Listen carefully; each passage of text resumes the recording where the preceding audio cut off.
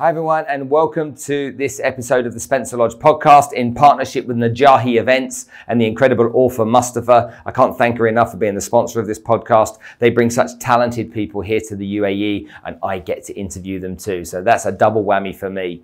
Okay, on today's episode of the podcast, I interviewed an awesome guy. His name is John Sanei. Now, John is a futurist from the Singularity University from South Africa, just moved to Dubai, and by golly, by gosh, did this guy impress me. He really impressed me. An author of 3 best-selling books, and he has a really good grasp on what the future is, what's going to happen, how it's going to happen, and how it will impact upon our lives. I'm telling you everything already. I shouldn't. Cue the music. Enjoy.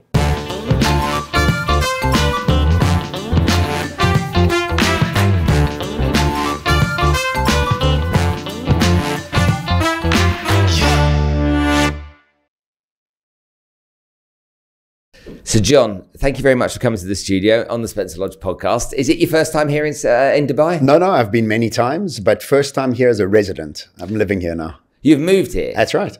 So now Dubai is going to be your home? That's correct. My new base. Tell me why. The catalyst city into the rest of the world. I think the energy here of anything is possible is contagious and very different to any other city in the world. And I love the fact that Dubai has a 2050 plan. Which city do you know that has a 2050 plan? And so I love that. I think that when I look at what they've achieved here over the last 20 or 30 years, particularly the last 20 years, and see the crazy ideas they had to do things that everybody else thought was ridiculous. You know, we're here on an island right now. That's right. That's the shape of a palm tree. That's right, exactly. Back if you'd have said that 20 years ago, what we're going to do. You imagine sitting around the MAGNETiiZE and be like, right, what we're going to do is we're going to build 3 palm trees out at sea. We're going to build a bunch of islands in the shape of the world. Then we're going to build the world's largest marina. Exactly. It's like, yeah, really? Exactly. You've got to be nuts to think about that kind of stuff. I mean, that ambition is, you can feel it through the whole city, and it set the tone, and that's what excites me so much about the city. And then there's the speed as well. I mean, I remember back in London years ago, Canary Wharf being built. Right. And Canary Wharf seemed to take forever to be built. And I know there's a whole bunch of buildings around it, but it just seemed to be that was a tower that was taking forever. And I know Canary Wharf, I think, is 55 floors. Right. Well, 55 floors here is what you have for breakfast. That's right. And the speed that they knock the towers up here. You know, my dad comes from an architectural background, right? And so whenever he visits, you know, he's picking out everything, stuff that I take for granted. Right, of course. But I think visitors get to see that a little bit more than when we've lived here a while. Yeah, because you become used to living in a city of the future, and you speak to anybody who's lived there for an extended period of time, and then when they go back to where they come from, it's slow. Like nothing much has changed. And here it's changing all the time. So you get an opportunity to reinvent yourself and recalibrate yourself in this sort of energetic space. And so this excites me. So a published author, 3 best-selling books.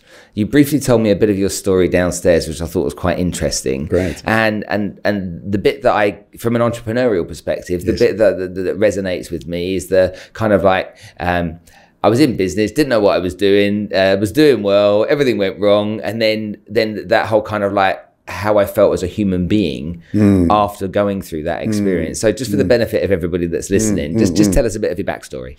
I come from a single mom family, and I was very, very adamant not to be poor, because we were very financially challenged growing up. And so I really worked hard from a very young age to not be poor. And this is very key, and that's why I'm going to keep saying it. I never worked to be rich. I worked not to be poor. And I worked so very hard. And by the time I was 25, 26 years old, I had a bunch of restaurants, retail stores, vending machines, shoe distribution businesses. And by the time I got to 29, 30, it all started crumbling around me. And in my second book, I write about this because there's a very clear difference between running away from the darkness or running towards the light. And I was running away from the darkness. And I think many entrepreneurs are running away from the darkness. They're not actually trying to build anything. They're just trying not to be something else.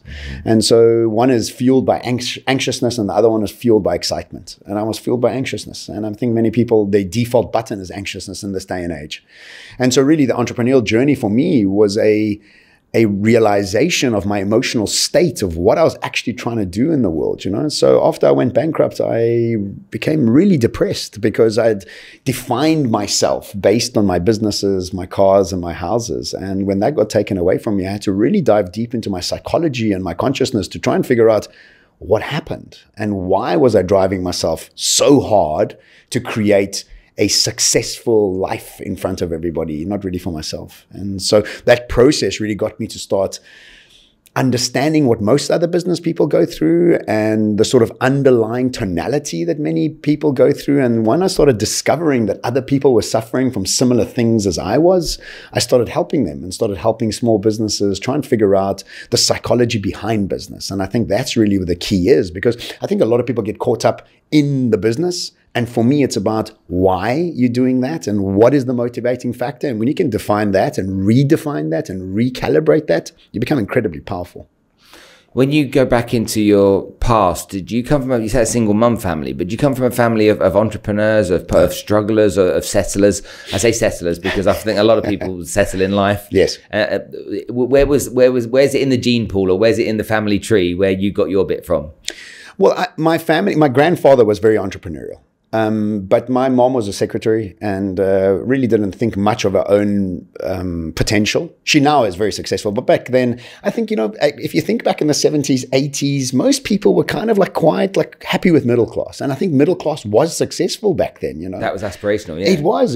And, having I remember getting our first microwave oven. I mean, it was the biggest thing that we could have imagined, And so that was big as well. It was actually big, yeah. And so I think the aspirational level back then, and I think very key is that our access to information was very limited. And because of that, we didn't think bigger, dream bigger. And so my entrepreneurial drive came from my grandfather, but also very much from struggling. My mom got divorced at 8 years old, and she looked after my brother and I alone, and she couldn't make month end every month. And I was the kid sitting on the end of the bed and she was crying. And so I felt this pain and I was like, I just never want to go through this again, which was a fantastic motivator, but the very worst motivator, because driving yourself not to be something, you'll always catch you. That thing that you're running away from, that dragon will always catch you. And so I've had to change my psychology, and it's taken me years to do that and to move towards something rather than running away from something. And it took your businesses going bankrupt and that period of depression for you to really identify that. Yeah, because I think the thing is that, you deal with people on a superficial level, and there's this notion of success that you keep seeing, but the underlying tonality you don't see or don't pick up on until you start dissecting your own.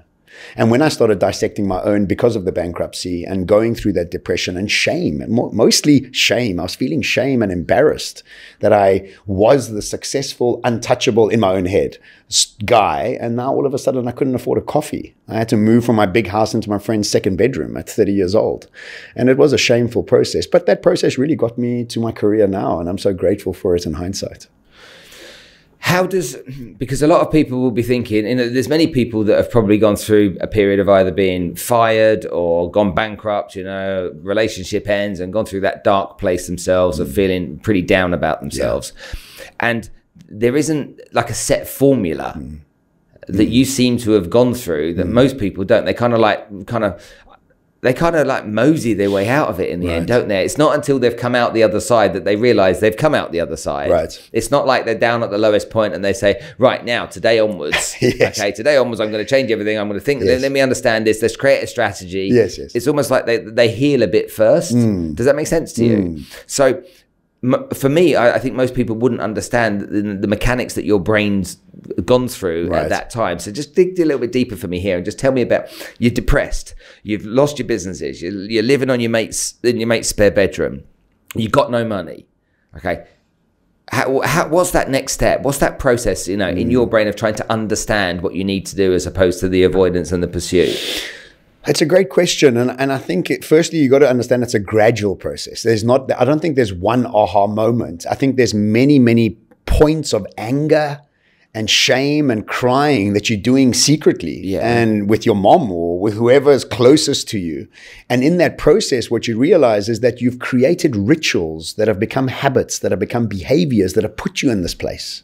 And so what you've got to do is start by changing small rituals. And it's these small rituals of the way you think, of what time you wake up, of what you eat, of what you get to, whether it's a drink or whatever you use to try and numb the pain. It's about changing small rituals on a daily basis, moment by moment, so that you're able to move your ritual into a behavior and into a habit that now moves you out of that energetic space. And so you realize that what had happened really to have gotten you there is that your rituals, behaviors, and habits started to change somewhere. Something clicked here that you didn't realize that got you into this place. And if it's those rituals, habits, and behaviors that did that, you can actually change them to move up. So what I started doing was, every time I got into a brain space or a thought process of thinking of myself of somebody that couldn't become successful again, or wasn't able to start another business, or was scared of attracting a business partner that was going to help me go bankrupt again, I had to catch myself, awareness, redefine the story, and then tell myself a new story. And initially it was very, very hard. And then eventually your new story starts becoming your reality. And so it's really about watching your moment by moment thought processes, and those will change you. So it's a gradual process. It's like saying, if you're really overweight, how do you lose weight? It's a gradual process. And hopefully you can afford to a certain extent to surround yourself with the right people and expose yourself to the right information and start to fill yourself up with that information rather than anything else. So I got myself out of it through a process of gradual shifting. Okay, so did you have to get, and again, I'm assuming everybody does this. I'm not going to assume you did this. Did you, at the time that you went into that depression, did you actually hold other people accountable at that time for the reason the businesses have gone bust? Or like most people do, if things go wrong, they hold other people accountable, and it's when they start taking responsibility for their actions that I think things start to change. Did you go through that? Absolutely. I was so livid and disgusted with those people that had sort of planned my demise. And there was one guy specifically that was very instrumental in the process. And, you know, I've got daddy issues and he's got daddy issues and everybody around him's got daddy issues. And what happens when you have daddy issues, you are desperate for acknowledgement. So you give up so much of your energy and space in lieu of some acknowledgement from somebody to say, well done, boy. And this guy that I looked up to was the guy who actually helped me sink. And so I went from hero worshiping this guy to hating him. And you know what was the funniest thing is when I moved to Cape Town after this had happened, I bumped into him everywhere I went. Really? Everywhere. At the grocery store, on the promenade, at the gym, everywhere I went. It was almost like the shadow moving around with me, you know? And I realized that I needed to shift my perspective and hatred of this person for him to disappear out of my context, you know, and now I never see him anymore. You know, I had to heal him. And Tony Robbins, I know, who's been on your show, he has this concept of moving from unconscious memories to conscious memories, from blaming your past to thanking your past. And I now call him a dark angel, because I think that we often think of angelic angels being people who help us in the most with harps, you know, and beautiful ways. But actually the people that cause us the most pain are fantastic teachers. And I call them a dark angel. And I think we all have dark angels in our lives. And I almost think we are dark angels for some people as well. You know, you play that sort of role. And now I see him empathetically, because now I understand why he needed to be so malicious in his greed. And it's because he lacks. And so he needed to find as many victims around him that he attracted to himself because of our own victim mindset and lack of acknowledgement. So yes, of course, initially very angry, but now very free of those sort of blaming the world or shaming the world around me. So how does then a restaurateur, bar owner, entrepreneur, shoe wholesaler then go from that whole experience to a completely different direction in your life moving forward? How did you have an interest in Singularity? Was there just, you know, before you just thought that's an interesting subject, I want to learn more about it? Is that where it started for you? I was an early adopter from day dot. Okay. If I can think back right to the beginning of my life, really, I was born in Swaziland, and you must imagine Swaziland's a little village, and really nothing much happens there. But I remember very distinctly seeing a pair of Nikes for the very first time, and this was, I mean, I'd never Nike seen running shoes. Yeah, okay. And we're talking back in the, I don't know, maybe 80s, very early 80s. Yeah. And I, for some reason, was fixated with these shoes. I had no idea why I was fixated with them. And I actually lied to my mom that I was playing a fictitious tennis match so she could buy them for me, because shame she couldn't afford them. But I had to create a story, and I got a couple of slippers thrown to my head after she found out, which I obviously deserved. But right from a very young age, I picked up on Nike. And this was before Michael Jordan. I mean, I'd never seen advertising for it.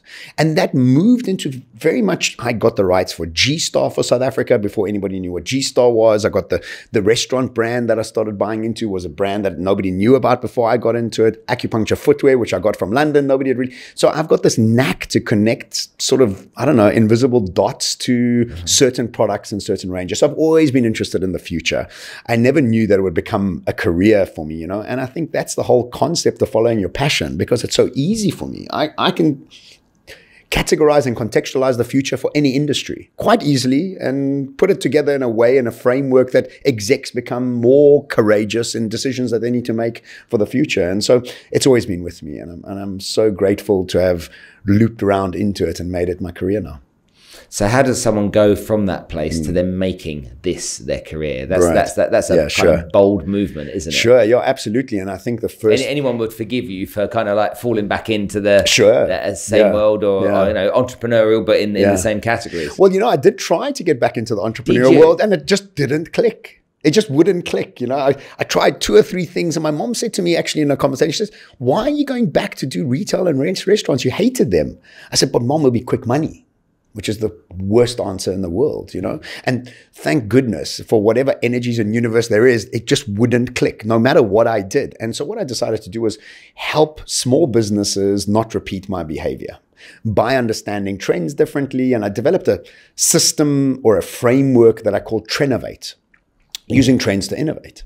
And this became a 45-minute whiteboard session that I used to draw out for clients. And smaller businesses really had an uptake of turnover. And I remember the first business I helped was a health cafe. And I started looking at the trends on health cafe. And back then, there were no superfoods in any of their menus. And now, we got so many superfoods like Plaza. It's obvious. Everybody's got superfoods. Everything's a superfood now, So back then it wasn't. So we changed their menu, added superfoods because of the trends that I'd watched, and they went up 20% in turnover because they were the first to have done it in Cape Town. And slowly but surely what started to happen is people were more interested in my methodology than they were in me actually helping their business. So they kept saying to them friends like, "Come and do that methodology again for my business," or "Come and do that methodology for me and my friends. We'll put some people together. We want to see how you dissect and contextualize the future." And so I started doing this more and more, and that became a keynote. And so I started, then they asked me to do a talk on it. And so I started writing a keynote on it, and I did the keynote, and that was really successful because people hadn't, I finally thought that everybody saw the future like that. It was so obvious. I imagine you as well. Like, can't you see that? It's so obvious certain things to you. And this was just obvious to me. And that keynote became a book, and the book became a bestseller, and bada bing, bada bang. Now I'm doing it all around the world and helping governments understand the future. And so you're 3 books in. 3 books in. All best-selling books. Yes. And is that because you like writing books, or you feel that it's important to put your ideas and concepts down on paper? Two different things. Yogi Bhajan, who brought Kundalini yoga from the east to the west, he has a saying. He says, if you want to understand something, read about it. And if you want to dive deeper into it, write about it. But if you want to master something, teach it. And, you become, not that I'm a master by no means, but you become really good at it. You become an expert at it or a specialist at it and whatever you're having to teach. And so you have to take on so much information and then assimilate it and digest it and then bring it out. And when you bring it out, you're birthing something. And in that birthing process, now you've created new synapses in your brain. And the process of storytelling is deeply entrenched in my lineage. My grandfather used to have many, many people come over to our home, and he used to tell them poetry.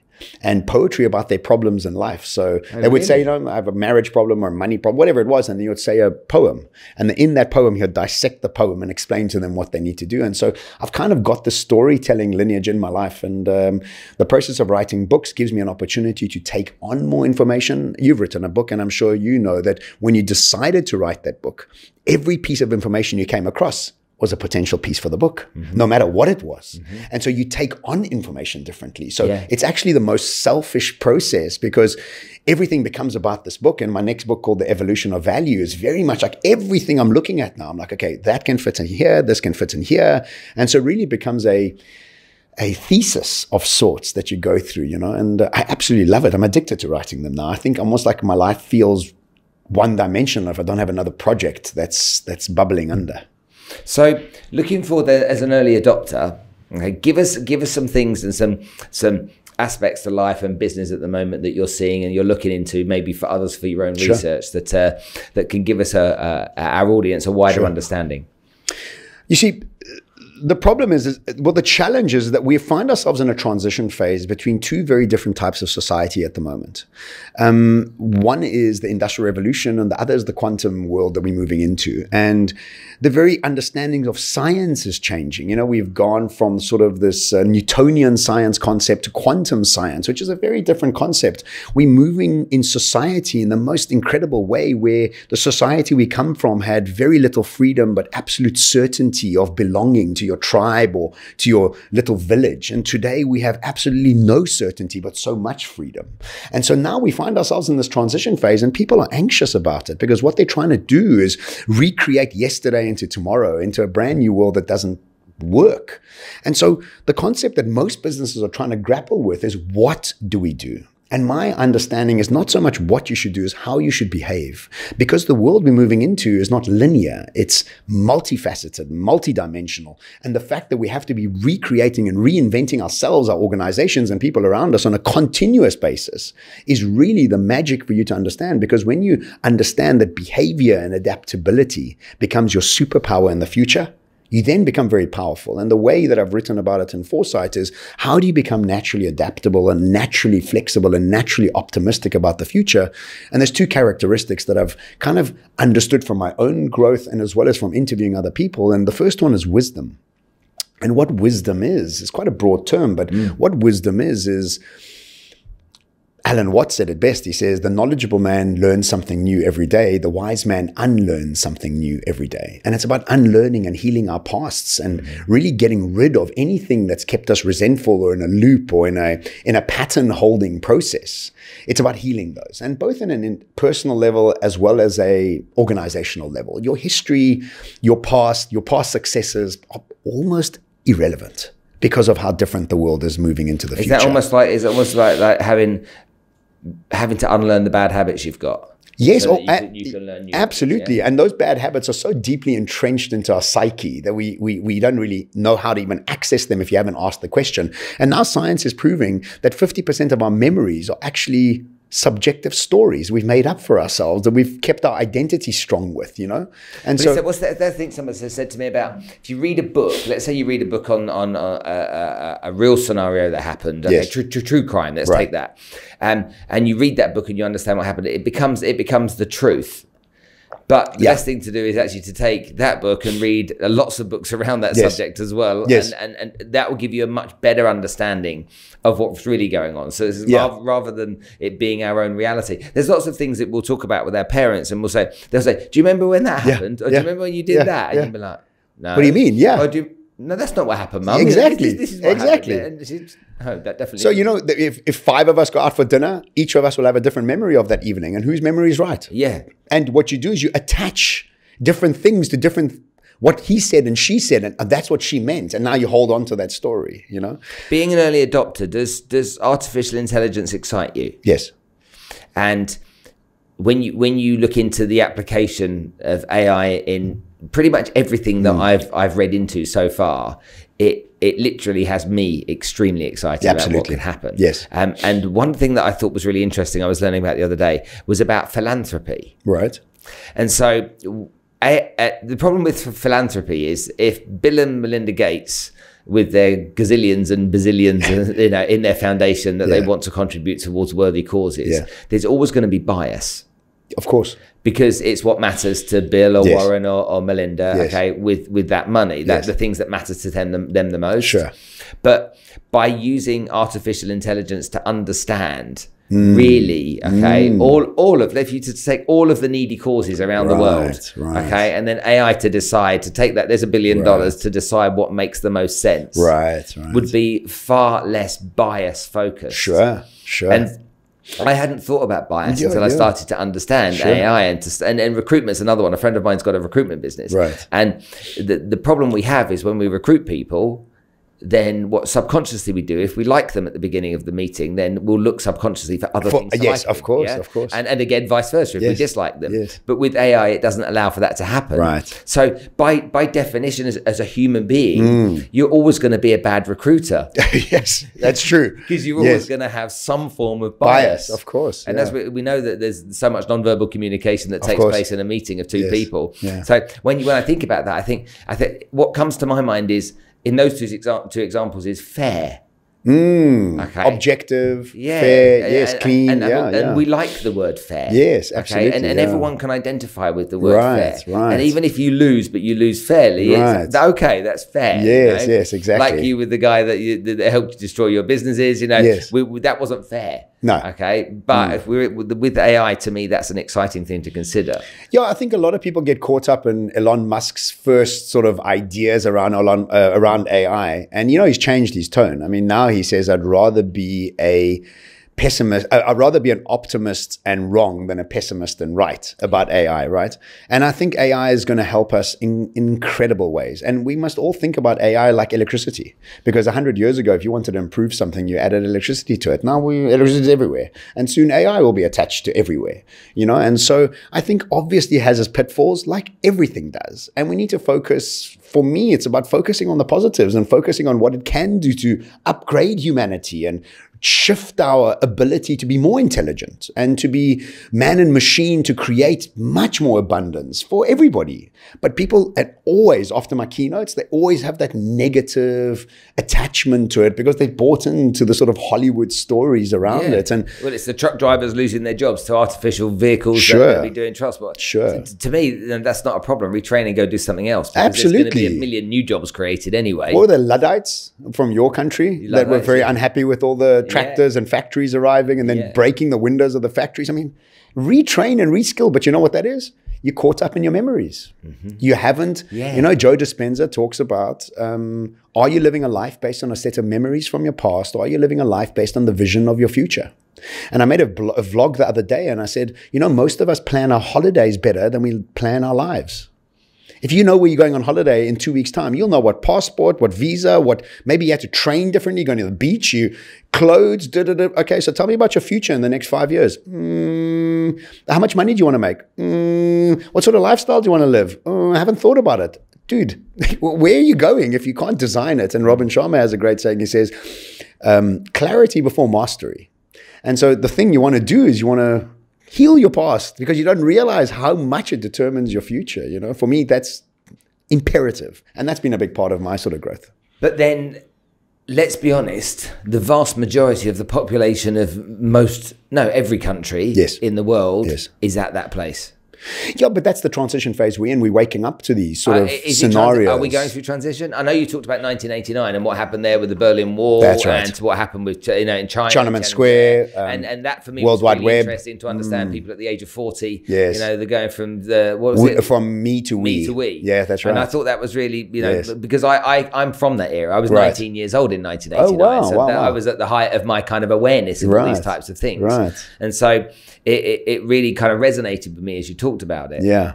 But I wonder really if we're going through a transition, do people realize there's a transition? And if they don't realize a transition, how they then can transition? Well, I think with social media and what's going on out there, you can't get away from it. Non-fiction books is now starting to outsell fiction books. In fact, more non-fiction titles are coming out than fiction titles. There's more meditation apps for you to download on your phone than ever before. There's more yoga retreats for you to go on. There's just more of it, And so there's never been so many self-help gurus in the world. They become superstars all of a sudden. And so it's in our culture. And it's coming in from every direction. I mean, the most watched movie in the history of movies was Avatar. About what? About love, unity, and collaboration over greed and ego.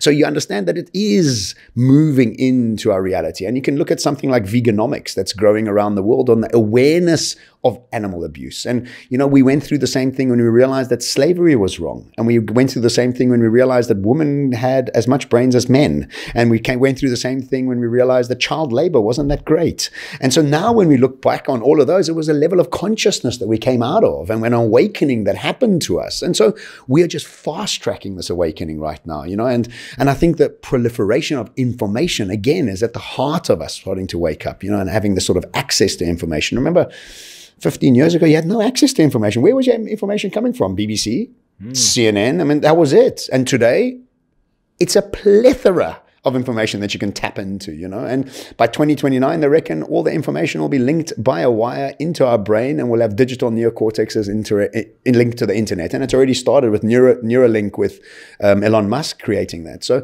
I think this is all going to be uplifting humanity. We've never had a bigger middle class. We've never had more women educated. And so I'm a very big optimist around where we're going. When we think about that, and just for everyone that's listening, I'm sure they're going to have questions and, again, fearful issues as well. Sure. We have a mobile phone. Yes. It has, computing power beyond what we ever imagined, that went up to the moon, all that kind of stuff. There's old news there. Everything is in the palm of our hand. Yes. Let's talk about education. Yes. Kids go to school. Yes. When I went to school, I don't know how old you are, but I'm 49 years old. Yes. All right. When I went to school, you had to memorize everything. Yes. And you had to study really hard. If you didn't study really hard, and if you didn't cram before the exams, then you're in trouble, because it was going to represent badly in the grade you got, Yes. And so some of us, I've got two daughters. My youngest daughter doesn't have to do any revision. Okay, she's got it. Right. Whereas my eldest, she really has to battle. Right. And so, but she knows she has to battle, so she puts the hours in. Yes. When we look at what Gary Vaynerchuk's talking about now, is like if he was in charge of the schooling system in the United States, he would ban anyone at school from having to memorize. Yes, of course. Which I find fascinating. Yes, of course. But also what he'd do is he'd teach something on day one of the week, and he'd make everybody go and do it for the next 4 days. Right. Okay. And again, for me, when I learn stuff, learning is about doing as opposed to about sitting there with books. When we think about the future of young people, the 12-year-olds onwards up to the age of 16, 17 at high school, and how they're going to learn and how the future is going to make it better for them from an educational point of view. What views do you have on that? What thoughts do you have around that? Yeah, absolutely. I mean, again, think about the transition phase we're in right now. You are using a high-tech app called Uber to get your child to go to a 19th century factory looking like school to study something from last century. And so we're in that transition phase, right? Well, I think the biggest sin of education has been always about teaching us what to think, not how to think. And I think the future of education is about the malleability of how you think, how you adopt, how you reshift your learnings of different things through very practical terms. We understand that just reading something isn't really what it's about. It's about practicing. And if you see what's happening in Finland and how they've changed the education system. Exactly. I saw that, And I think that's the future of it. One of the examples that we're talking about is putting kids into a farm. And then in that farm, you run the farm. And in the running of the farm, you do maths, you do English, you do geometry, you do all those subjects, but in very practical terms. And now you've learned how to run a farm plus all the subjects, not the subjects to fit into a farm, but actually a farm to fit the subjects into. So it's the practical way of going about practicing those sort of topics. But I think also what's always happened to us in education is that we were never allowed to practice curiosity. And curiosity was drummed out of us. I mean, if you went to school and you said to your teacher, I love art, she would say, that's very sweet, darling. You can do that after school. We're all going to sit here and do algebra together. And really, truth be told, I'm not good at algebra. So I was useless at school. I got expelled from school a few times because I hated that doctrine that was going on around me. And I truly believe that school's excellent for 25% of the human population. Because if you've got a STEM mindset, you're winning. And everybody else, entrepreneurship wasn't gifted at school, sports wasn't gifted at school, any of these other things, what art wasn't. But if you knew science, English, engineering, and those sort of things, you're really gifted. So I think what's starting to happen is that we need to allow our children to follow their curiosity. And in that curiosity, what you give them the opportunity to do is a never-ending stream of energy to research that curiosity. And what happens when you research it constantly? You become a specialist and an expert at it. Then you add your personality to it, and now you have a unique signature that you can bring to the world. And in that unique signature, there's no competition because nobody's like you. And in that unique signature, you become naturally collaborative, naturally adaptive. And now you have something called the internet that's got 4 billion people on it. And you can just get 0.01% of the people to buy your product and service, and you're doing well forever.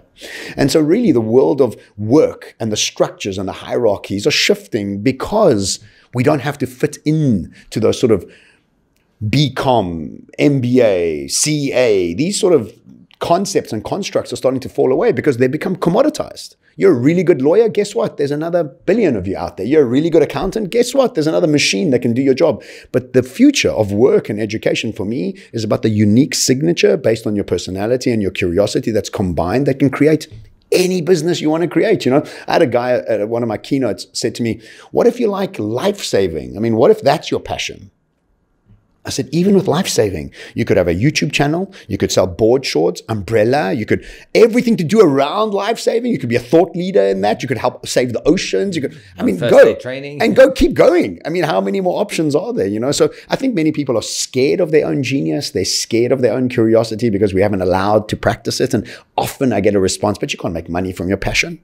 And I'm like, dude, that is the only way you can make money. That's the only thing that really attracts people to you, because, you know, you want to be around excited people. And so is somebody who's highly accomplished excited? No. Somebody who's highly on mission or on purpose, are they excited? Constantly. And so who do you want to be around? Excited people, not people who are accomplished. And the issue with education in the world we come from, people thought if you were accomplished, you'd become successful. But how many people do you know that are accomplished with all the boxes ticked that are miserable, that are alcoholics, that are taking pharmacy? Most, because they logically made decisions about the future, not through curiosity. They made it through ego and logic. And so what we're finding ourselves today in this world of education is we got to get our kids to ask better questions, have more grit, because there is an issue with millennials and Generation Z wanting things too quickly. And thirdly, to follow your passion and allow them to do that, you know. And ultimately, parents must become very clear that your actions are louder than any words that you're saying. And if you want your kids to be adaptable, optimistic, flexible, and collaborative, you become that. And when you become that, they copy you. Epic, epic. You wrote 3 books. Tell us about each book quickly before we finish. Sure. What's Your Moonshot was my first book, was this one here. Yeah. And really, What's Your Moonshot is about how big, how courageous, and how bold are your questions about the future. If you understand that the internet gives you access to 4 billion people, what are you doing about it? And why are you worried about your little career still? And so think bigger. But the problem is, if you're not thinking bigger, you're suffering from victimhood. And so I break down victim traits and how to switch them into victor traits or architect traits, and architect and designing your future. And then I categorize and contextualize the future to give you courage and clarity to make better decisions. The second book is called MAGNETiiZE, and it's about stop the chase, understand the future, and really start to realize, are you anxious or are you excited about reality? And if you are anxious, it's because you haven't dealt with your psychology. And I had many issues around shadow psychology. And you know, Jung talks about our shadows that really rule our lives. And shadows are parts of our personality we haven't owned. It's what society, religion, and our parents told us we shouldn't do. Like, don't be greedy, don't be horny, don't be any of these bad things. And then so what happens, we put those personality traits into our shadow. And these shadows drive greed, drive acknowledgement, drive all these things. And that's why we have so many leaders around the world that are greedy in what they do, because they never got acknowledgement from their parents, and they put all those stuff into their shadows. So I talk about why I got divorced. And again, I categorize and contextualize the future so people can get deeper into their psychology and understand the future differently. Okay. And then I wrote FOREsight, and FOREsight is about the 2 characteristics we need to develop in order to become adaptable for the future, and in order to be able to connect the invisible dots that nobody else can see. And you can only see certain invisible dots, and I can only see certain invisible dots. And the only way we can see and connect those invisible dots is when you become wiser and more curious. And curiosity is your signature. Wisdom is getting rid of your past issues. And when you combine those 2, you get foresight. You stop suffering from hindsight, plain sight, insight, and develop foresight, which is this characteristic that's needed for the future. Fantastic.